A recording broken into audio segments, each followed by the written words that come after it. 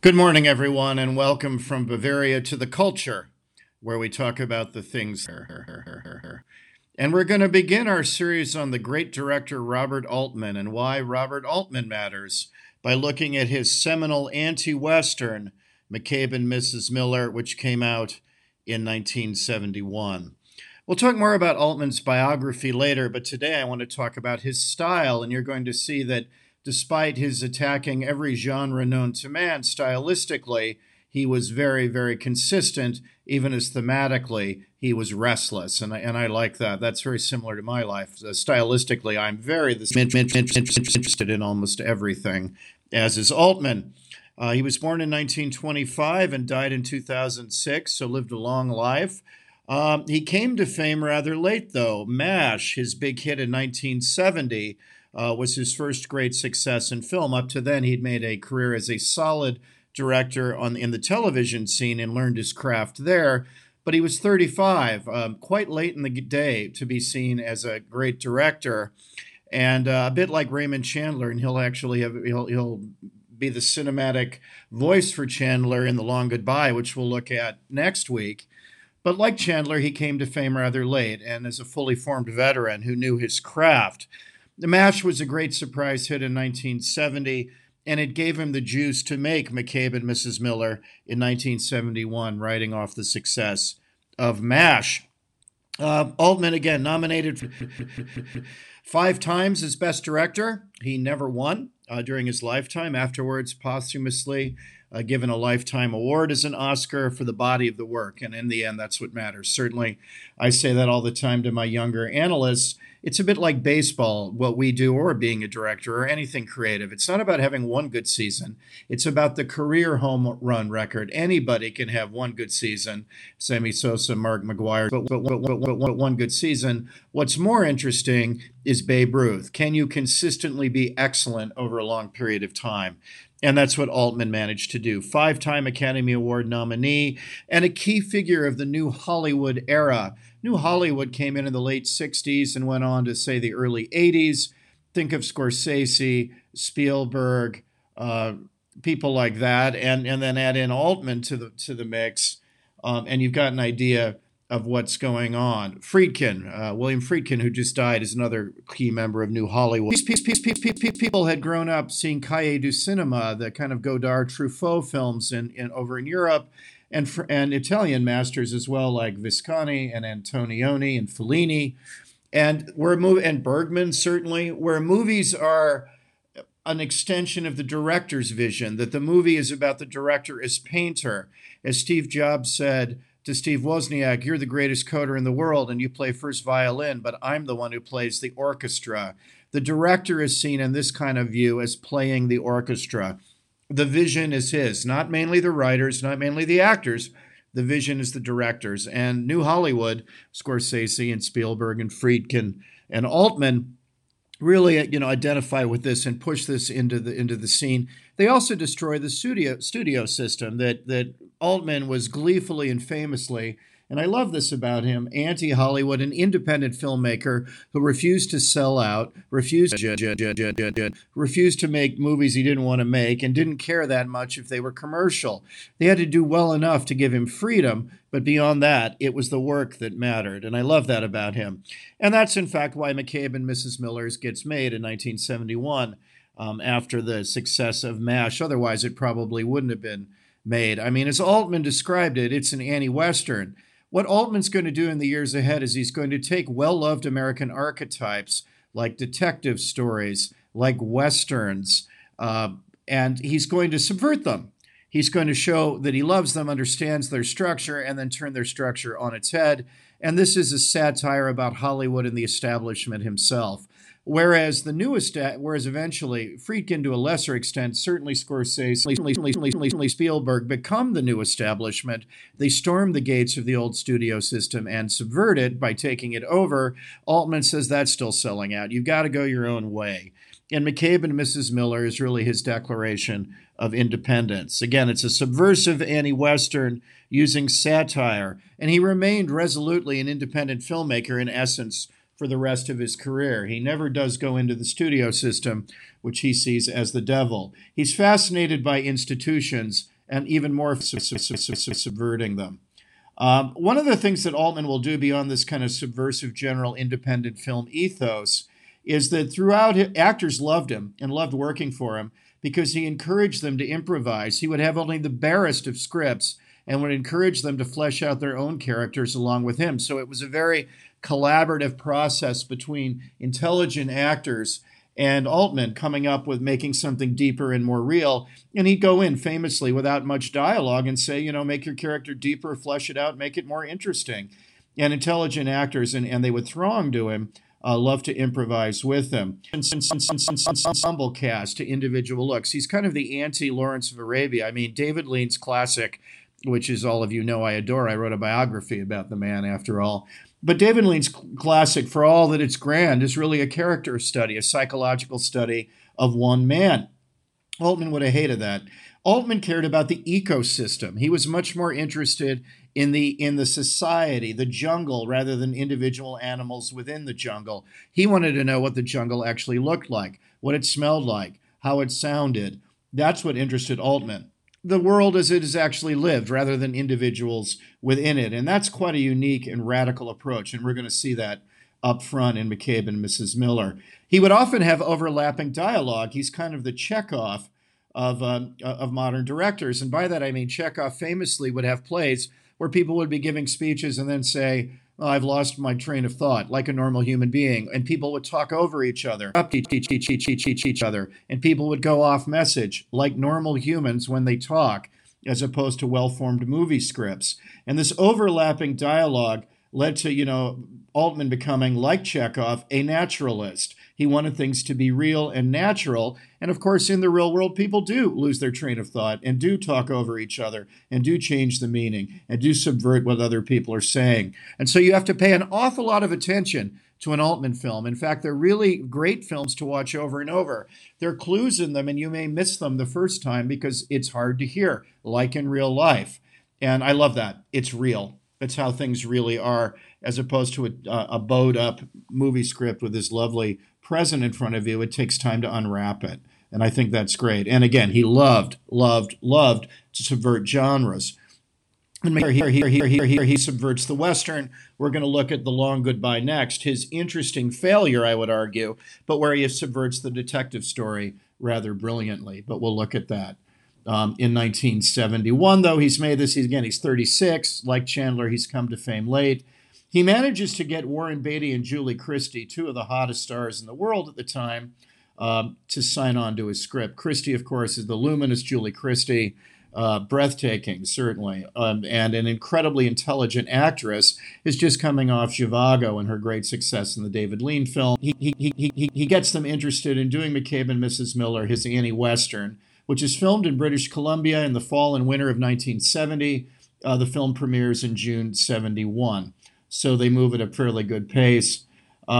Christie's nominated yet again. She keeps her winning streak going as Mrs. Miller, the Cockney brothel owner in the film. She's nominated for Best Actress for her performance here, which is excellent. And really, in a big way, the big idea behind this film, it reminds me of the great TV, one of my favorite TV shows ever, certainly top 3, which is basically, in the end, like Altman, about a big idea, the coming of civilization and how that really works. Not how it works in some sort of Western mythos of Gary Cooper and High Noon, the lone gunmen coming out and trying to restore law and order in a barbarous world so school marms can safely go to teach and ministers can set up churches and the bank can run, but how civilization actually came to the Western society. Of course, it's a lot more messy than that, but that's a very interesting thing that he does. So what's the plot? The mysterious gambler, played by an excellent Beatty, never better, subverting, as does Altman. Beatty here is subverting his movie star leading man kind of grandeur, one of the great leading men of his era, and Beatty's never been better, making his character a bit of a buffoon. And certainly someone who's overrated and plays that, rides that wave to his destruction. But the mysterious gambler, John McCabe, arrives in a boomtown. Presbyterian Church is the name of the town in Washington. It's called that because the only building of any significance is a little used clapboard Presbyterian church. And he arrives at the boomtown, and he soon takes charge of it.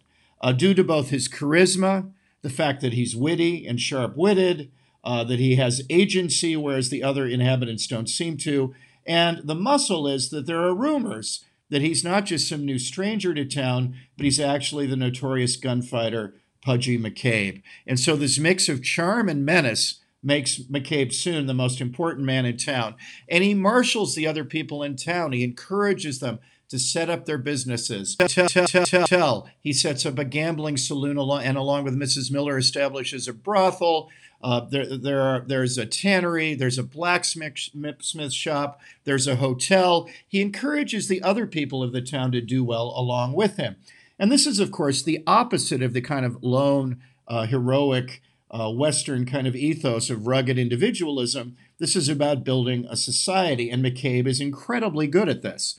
And the first half of the film is really fascinating. McCabe encouraging the others in Presbyterian Church to set up their business to grow together, a very collectivist approach rather than an individual one, an approach not socialistic, more Burke. I mean, it's on the right in an interesting way. It's Burke. It's about society. Society is what matters. God's little battalions, as Burke put it, are what matter, rather than the state or rather than large outside forces. It's the local, organic, indigenous society that matters, and McCabe is essential in helping to build this. Again, they establish a brothel very quickly and not entirely clearly.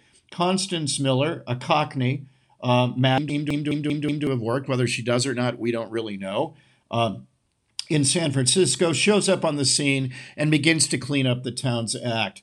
She makes sure the prostitutes wash, that the men who are their customers do, that everything is proper. She says to McCabe, let's go into business together in the brothel and you worry about the gambling saloon. And if McCabe is running the town, Mrs. Miller very quickly is running McCabe. And so there's a feminist aspect to the film as well, that Mrs. Miller is an equal, if not superior, to McCabe. They quickly have a very financially successful partnership, and a romantic relationship begins, although when they sleep together, Mrs. Miller still insists that McCabe pay for it, meaning she wants to retain her autonomy and her independence, even though she's very fond of him. And that is a very interesting archetype for a woman here. Again, it's not the norm. It's not, as in Westerns, so often passive Madonna figure in the corner, who the men are fighting over, but sit there not very involved in life. Mrs. Miller has agency, and that makes her a very interesting character. But soon, of course, this little paradise, local paradise, like a good independent bookstore, this is too good to be true. And agents arrive on the scene from the Harrison Shaughnessy Mining Company, and they want to buy McCain out. And the Harrison Shaughnessy Company, all throughout Washington State, has been buying out these successful local interests, if not excessive price, and taking over and making in a monetary way a unity of the area. In effect, they're the Amazon of things. If McCabe is the local bookstore, the Harrison Shaughnessy Mining Company, they're the Amazon of the process, and they're going to make everything the same in a monochrome kind of way. And that's going to be the future. And of course, unseen is the threat that the Harrison Shaughnessy Mining Company, if you don't accept their offer, they're going to kill you. So again, there's this surface, and beneath it, the tension of coercion that's going on. Well, McCabe blows his big moment. Again, it's a great scene with Beatty. He goes in overly confident, overcompensating for what's going on. He asks for too much money. They ask if they can drive the price down. They counter once. He asks for even more money, and in disgust, they go away. So he's blown his chance at being a high-level capitalist, which is a really... And of course, they say as they leave that they're never going to ask again. Well, McCabe consults with Mrs. Miller and realizes he's made a mistake. And so he goes to a lawyer to try to protect himself. The lawyer assures him all will be well. All, of course, will not be well. And then he goes, when three new guys come to town, three hired guns who are set to kill McCabe, he makes them a counteroffer, much lower, much more reasonable, but he's missed his moment. The window is over. And so they say, no way, we're here to finish you off. We don't make counteroffers. They refuse.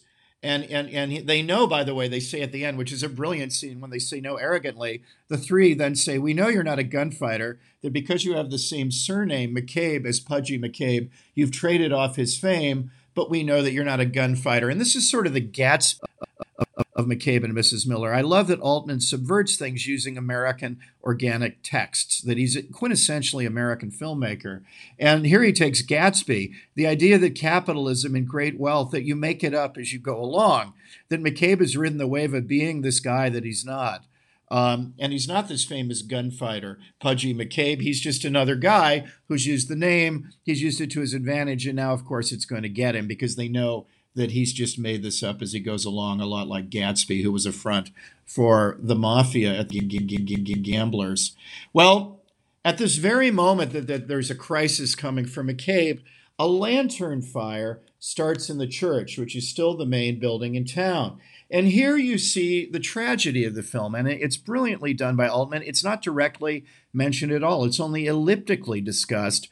A lantern fire threatens the Presbyterian Church and catching, of course, all the other buildings in town.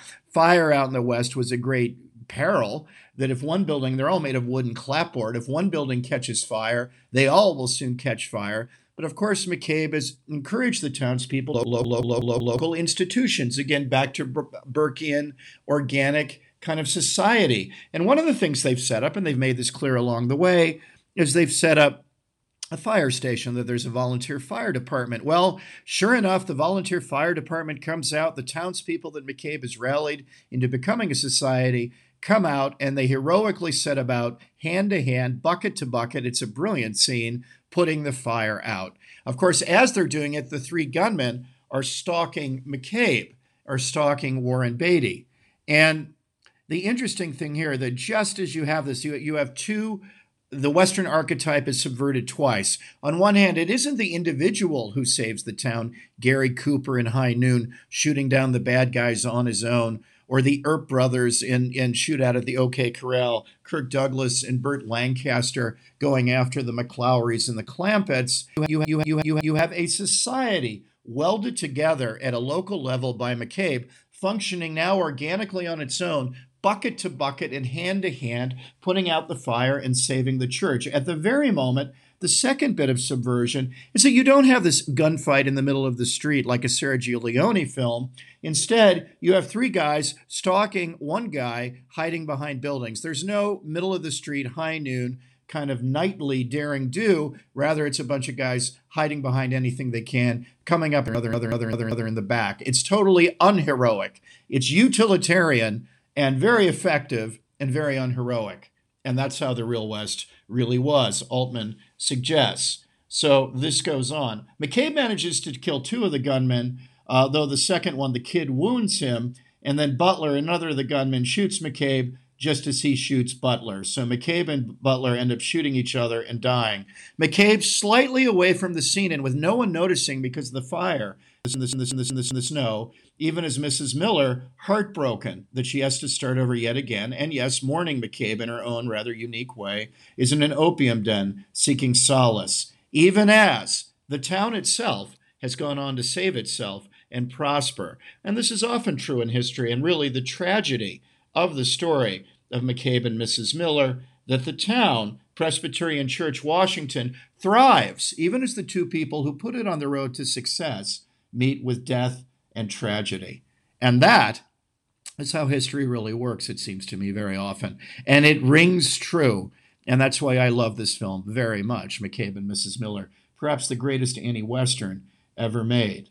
Again, subverted in every level, atypical of Westerns, but nonetheless great for that. Again, three things. The showdown is totally subversive, along with the salvation of the town, subverting the Gary Cooper norm Westerns. The myths are untrue, which is great. That the backstory of Wyatt Earp, absolutely true. He was at Dodge City. This is an important part of his life. He then goes to Tombstone. He'd been on the California or the Kansas Cowtown scene, then goes to Arizona. All true. Here, all untrue. He's not pudgy McCabe. It's all made up. You're living off the mythos, and so much of America, as F. Scott Fitzgerald knew, is mythos, and Altman plays along to that, like the McCabe backstory. And most importantly, and probably most interestingly, the ecosystem that is going to characterize all of Altman's work. He's more interested in the jungle than the jungle creatures, means that in the end, that the salvation of the ecosystem is what matters. Visuals. And as you see the film, it's very interesting, particularly in the first half of it, that McCabe and Mrs. Miller are just the two most interesting people in the town, but you don't follow their story any more than others. They are merely a thread in the tapestry of the ecosystem. They're merely two jungle animals, very interesting jungle animals, within the entirety of the ecosystem. It's the ecosystem that matters. It's society in a Burkean way that matters. And individuals comprise it. They're the two most interesting, but there are all kinds of other characters whose threads come in and out, like a symphony. They're little motif that go through the entire thing. Sometimes they're fleshed out, sometimes they're not, but we see the totality of the building of the town and of society in these million little pointillist dots. The other thing that's very interesting is that really this hangs together, this very loose tale, very daring to do it this way, with 3 Leonard Cohen songs, which are wonderful. Cohen, in 1967, becomes the famous poet that he now is, and Altman loves him, plays the first album, as he said, until the grooves run out, and then Sisters of Mercy and The Stranger Song all come together, and they form really the Greek chorus that unites and keeps the whole thing going. Altman uses music here, the brilliant music of Leonard Cohen, in a mournful way, so that you know this isn't going to end happily, and you know it from the music and from Leonard Cohen, these beautiful, articulate, somber reflections on what life is about. The Stranger Song, Sisters of Mercy, and Winter Lady, and that's another rather unique point going forward here. Again, he's much more interested, famously, we'll get to Gosford Park, where famously Altman, in the end, he doesn't care who commits the murder in a murder mystery. It's merely the ecosystem that fascinates him, so he kind of gives up in the end, famously, on who commits the murder. The plot of Altman is not the point. It's always the atmosphere, and there's nothing more atmospheric than McCabe and Mrs. Miller, where pointillist dot by pointillist dot, he builds the picture of what the West must really have been like, and that's absolutely brilliant. And it's a feeling you get from the film. It's not thinking, it's a feeling, it's an atmosphere. And no one does feeling and atmosphere better than Robert Altman, and he does it by bravely saying, in the case of what I'm doing, the plot isn't the point. It's the feeling and the atmosphere. At the time the film it was reissued, and Beatty really championed it. The first initial outpouring of the film didn't do well. Beatty had them reissue it. It did okay, if not great. Reviews at first were tepid. Then Pauline Kael of the New York Times and some other weekly and monthly reviews came in, who championed the film and said it was fantastic. So the reviews got better as they went. And now, looking back, almost everyone can see what Altman did. McCabe and Mrs. Miller is nothing less than a classic. And I commend you to watch it over the next week. I just did, which was great fun when I was home in Milan. And I commend you to watch McCabe and Mrs. Miller and keep up with one of the greatest directors who ever lived. And this is why the ecosystem is why Robert Altman matters. Enjoy McCabe and Mrs. Miller. Take care, everyone. Please do subscribe, as so many of you have. And again, please do give us the $70 we're asking so I can keep the culture ones coming.